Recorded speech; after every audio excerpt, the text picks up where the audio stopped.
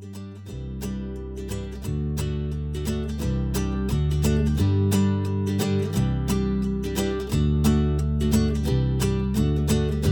everyone, and welcome to this week's episode of the Faith to Go podcast, your one-stop shop for everything you need to have faith discussions throughout your week with your friends and with your family. My name is David Tremaine, and I'm the Minister of Formation at Good Samaritan Episcopal Church in San Diego, California. And I am Charlotte Pressler, and I am the Youth Missioner for the Episcopal Diocese of San Diego. And I'm Karen Ray Nelson, and I attend Christ Episcopal Church in Coronado, California. And what is your other very important role in relation to Charlotte Pressler? And I am her daughter as well. Fun! So exciting. Karen Ray's here. We have a sweet quarantine setup going on where at least two people are in the same room. So that's fun. Yes. And we are not, in fact, social distancing because we live together. Yeah. So we are sharing a computer and making the magic happen. The magic is happening, and you all are witnesses to it. Congratulations. You're welcome. So, Karen Ray, we're so thankful that you're on the podcast with us this week. Thank you for being on. Would you share with everybody, a little bit more about yourself and your ministry context, whatever that may be? So I don't really have ministry context. My mom is a big part of my ministry, as she is the director of youth and family ministries at Christ Church. Mm-hmm. So all the opportunities I've had have come through her. So that's a big part of it. Mm-hmm. And you are a student, right? I am a student. I go to California State University, Fullerton, and I am a dance major in my second year currently. Awesome.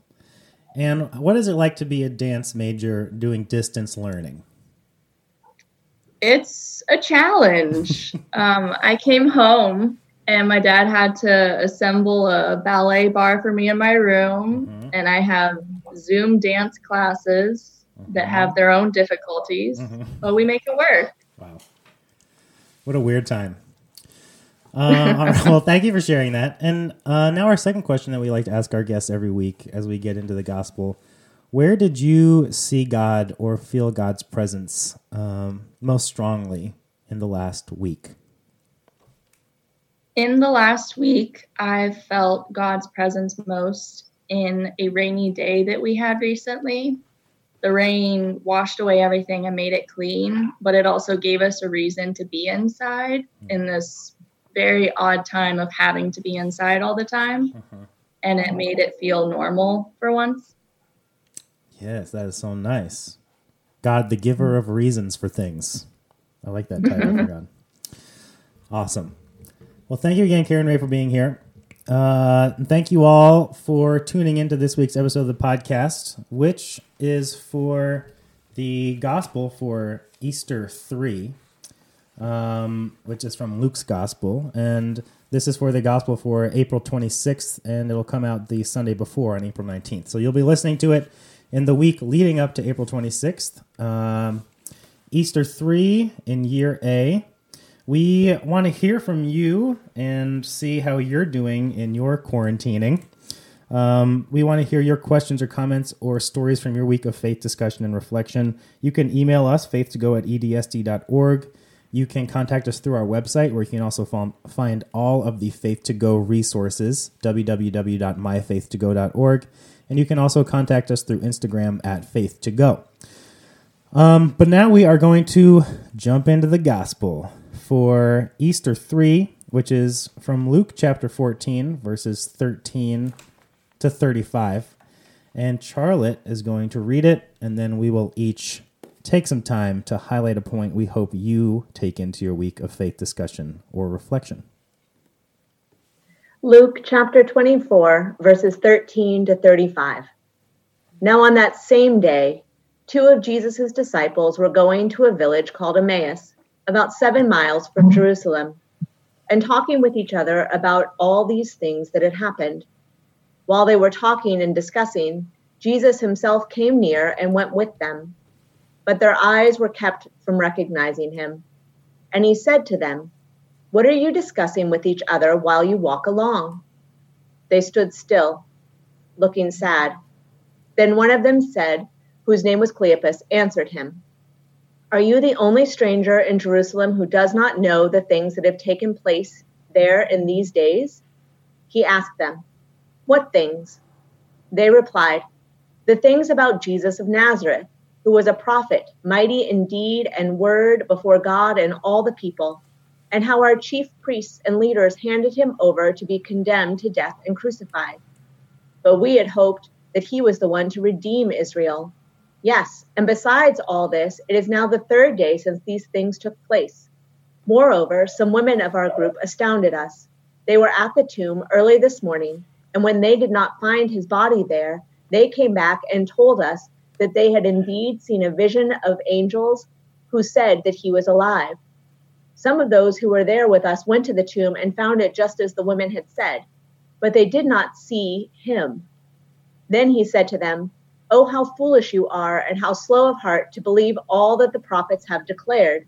Was it not necessary that the Messiah should suffer these things and then enter into his glory?" Then, beginning with Moses and all the prophets, he interpreted to them the things about himself in all the scriptures. As they came near the village to which they were going, he walked ahead as if he were going on.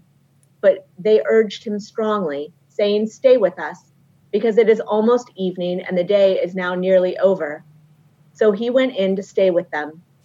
When he was at the table with them, he took bread, blessed it, and broke it, and gave it to them. Then their eyes were opened and they recognized him, and he vanished from their sight. They said to each other, "Were not our hearts burning within us while he was talking to us on the road, while he was opening the scriptures to us?" That same hour they got up and returned to Jerusalem, and they found the 11 and their companions gathered together. They were saying, "The Lord is risen indeed, and he has appeared to Simon." Then they told what had happened on the road and how he had been made known to them in the breaking of the bread. All right. So we're slowly rounding out our Jesus resurrection appearance stories in this Easter season. So in the last week, between the Easter Vigil, 2 weeks, Easter Vigil, Easter morning, Sunday after Easter, and now this Sunday, we've heard resurrection appearances in all of the Gospels that have resurrection appearances. Of course, Mark ends with just a mystery of an empty tomb. Though at some point in history, someone tacked on a little Jesus appearing to people, but that was most likely not original. So we have John's Gospel, which we heard about last week in Jesus showing up to first Mary in the week before, and then last week to all the disciples. Matthew, we heard in the Easter Vigil, or maybe on Easter morning, about Jesus appearing to Mary outside the tomb. And in Luke's Gospel, there is no appearance of Jesus at the tomb.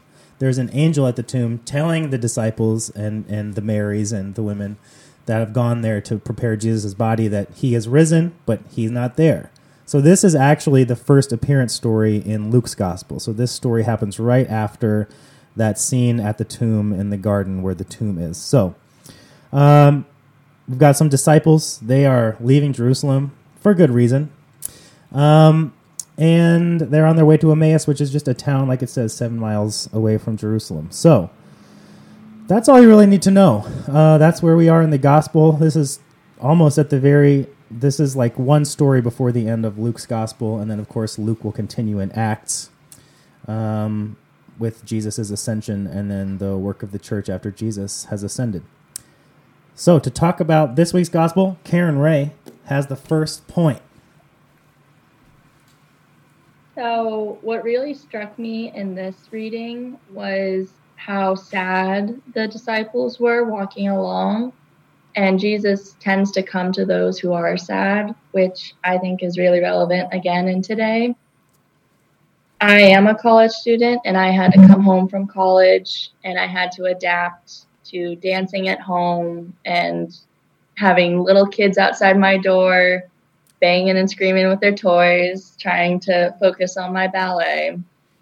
And so coming home was hard at first because I could only see the negative and be sad about what had been lost and taken from me. But being home has also given me a lot and shown me a lot of love and faith within my family. I have a great father who rewrote did my room by putting up a ballet bar. I have a mom who is always reassuring and a steady force in my life.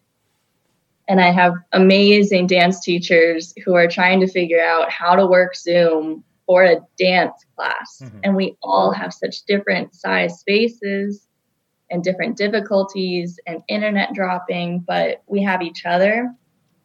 And so in this moment of being stuck at home and being sad about what was lost, I found a lot to love, and I have been leaning on my faith with that.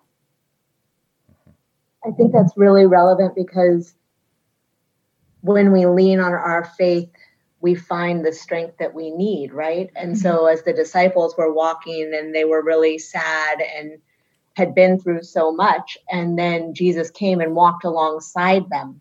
Mm-hmm. And oftentimes when we're really sad and we're walking, we don't recognize that Jesus is walking alongside us, right? All we can be caught up in is the sadness and the worries. Mm-hmm. And we hear that too, as you were saying, David, in the context piece with Mary, right? Like, because when Mary got to the tomb on that first Easter morning and Jesus wasn't there, she was sad and worried and upset, right? And we hear about Jesus coming to her and her not recognizing him at first either. Mm-hmm. And it wasn't until he was like, Mary, here I am, Mary. I'm right here with you. You're not by yourself. And so sometimes Jesus is revealed to us that way through our sadness and through the company of others. Yeah, and I love it because it also, just thinking about this moment in our history together, it's like the disciples are in this equally tumultuous moment of upheaval and confusion, because they have heard. They're not just living in this kind of post Jesus's death world. They're living in this mystery of what happened at the tomb, because they still don't know what is going on, and they are away from like their communities of support, and they're disconnected from the people that they have been with for so long, that have kept them going and strong for so long. And just the fact that, like you said, Jesus shows up in this moment with them is kind of this invitation to us to know that even in this moment of the deepest confusion and mystery and suffering, that Jesus is there as well. And it's that part of the story of this kind of way that Jesus supports them that is intriguing to me. And it seems like it's really important to Jesus to like dwell with them in their confusion, and not because he doesn't immediately tell them who he is. It kind of probably would have been pretty reassuring to them to know that it was Jesus. But that's not what Jesus does. It seems like what's really important to Jesus is to be with them in their questioning, be with them in their wondering, be with them in their doubt and sadness and frustration. And in doing that, he does what Luke describes as beginning with Moses and with all the prophets. He interprets for them the things about himself in all the scriptures. And I love that idea that Jesus doesn't jump to the answer. Jesus doesn't jump to tell them who he is. He doesn't jump to his identity. And what he also doesn't do is tell them that what has happened, the reality of that is standing before them, of the resurrection, of God's capacity to bring life from death, to redeem death itself, is not something totally novel and disconnected from the tradition that they have been walking in this whole time. And I love this idea that Jesus, even in this complete newness, this thing that seems completely out of touch with reality and totally new, that God must be doing some crazy new thing in the world, he ties it all back to what has come before.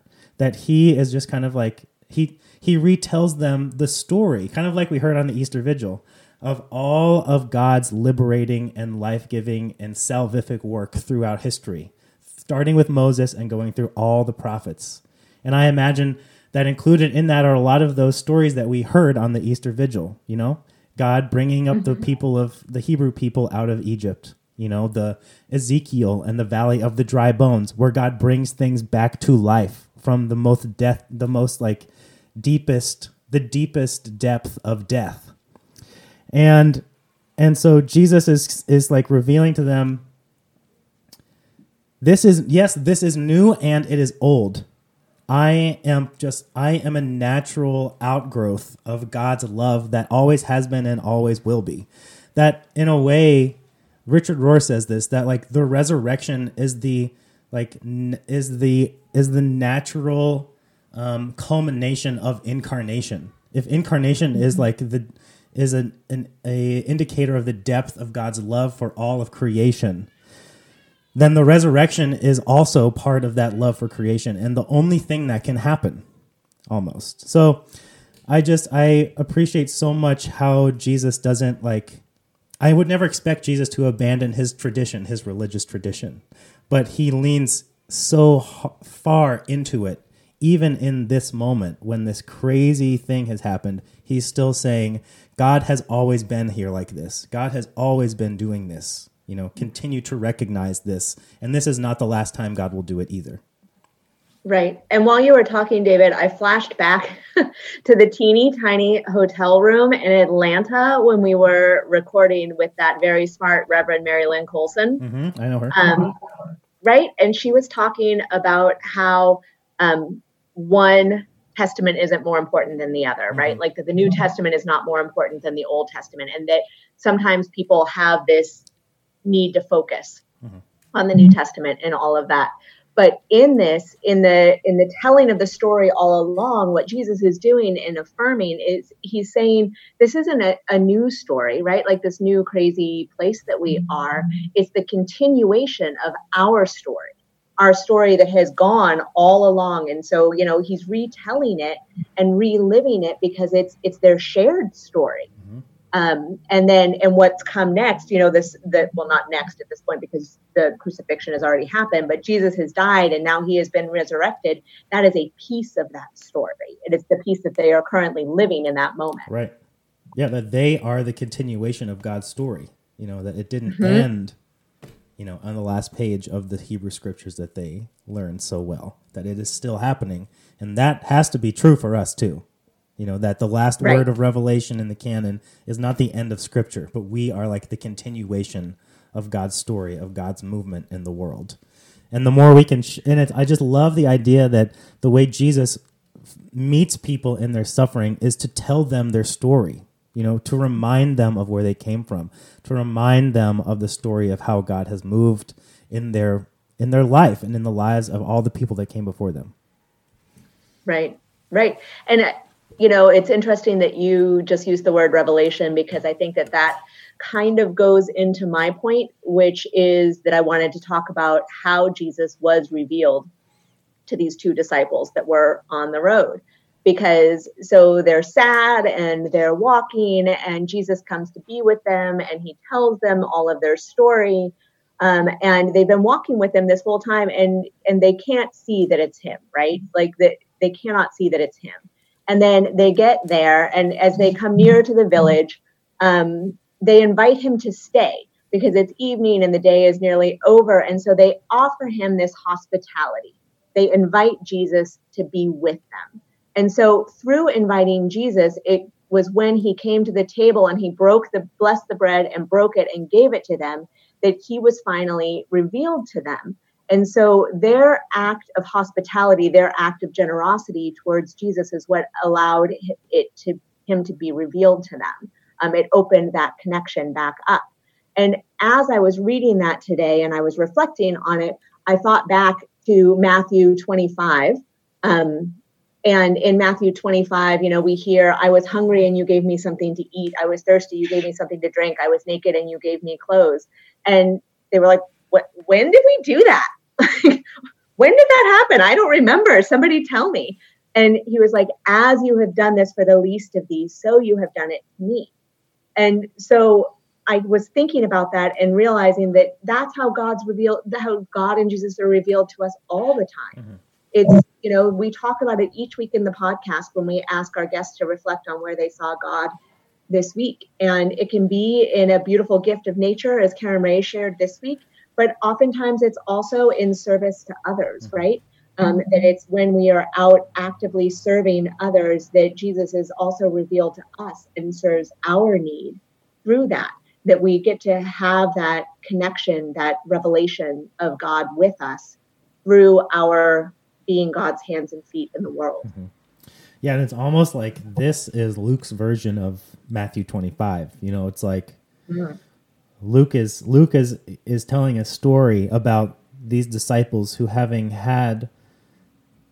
followed Jesus for so long, and heard him say all these things about the poor and the oppressed and the suffering and being with people and serving people and being humble, that even in their, it seems like these two people are leaving for a reason. Like they don't seem to be people that want to be around a whole bunch of other people right now, and yet they see that this person is going to go on ahead of them alone, and their primary concern is for this person's wellness.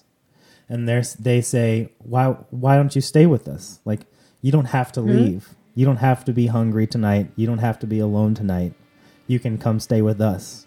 And then Jesus. And then it's not even Matthew being like, in this metaphorical way, I was there. It's like, literally, that was Jesus. And they didn't even know it, And it feels like, just like you're saying, like, that the possibility that the person that is standing before us is Jesus still exists, that did not just happen one time, that is still true today, that this possibility that the person that we are inviting into our lives, that we are inviting to dinner, that we are inviting into our community is not just a person, but is Jesus in Jesus itself, and right. And as we are deeply called to see Christ in each other, part of the reason why we are called that way is because it might be Christ, right? Well, that is 3 points. Point number 1 in review was Karen Ray's, and it was about Jesus's presence in the suffering of these disciples in the story, and Jesus's continued presence in our suffering today. Wherever we are suffering, Jesus is there with us. Number 2 was mine, and it was highlighting this idea of how Jesus talks about these scriptures and these most recent events with the disciples, and how he kind of builds them on as a continuation of the Jewish tradition, the tradition that he has been a part of, and not some sort of like thing that is separate, but that continues and is part of this ongoing story of God's work in the world.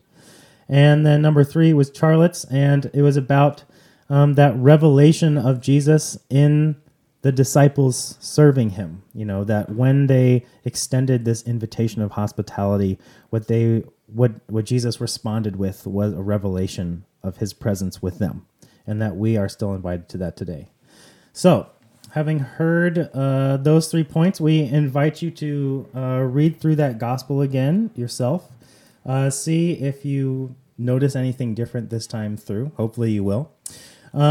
Please share with us any thoughts or questions or comments you have from your week of faith discussion and reflection. Again, you can send those to faith2go@edsd.org.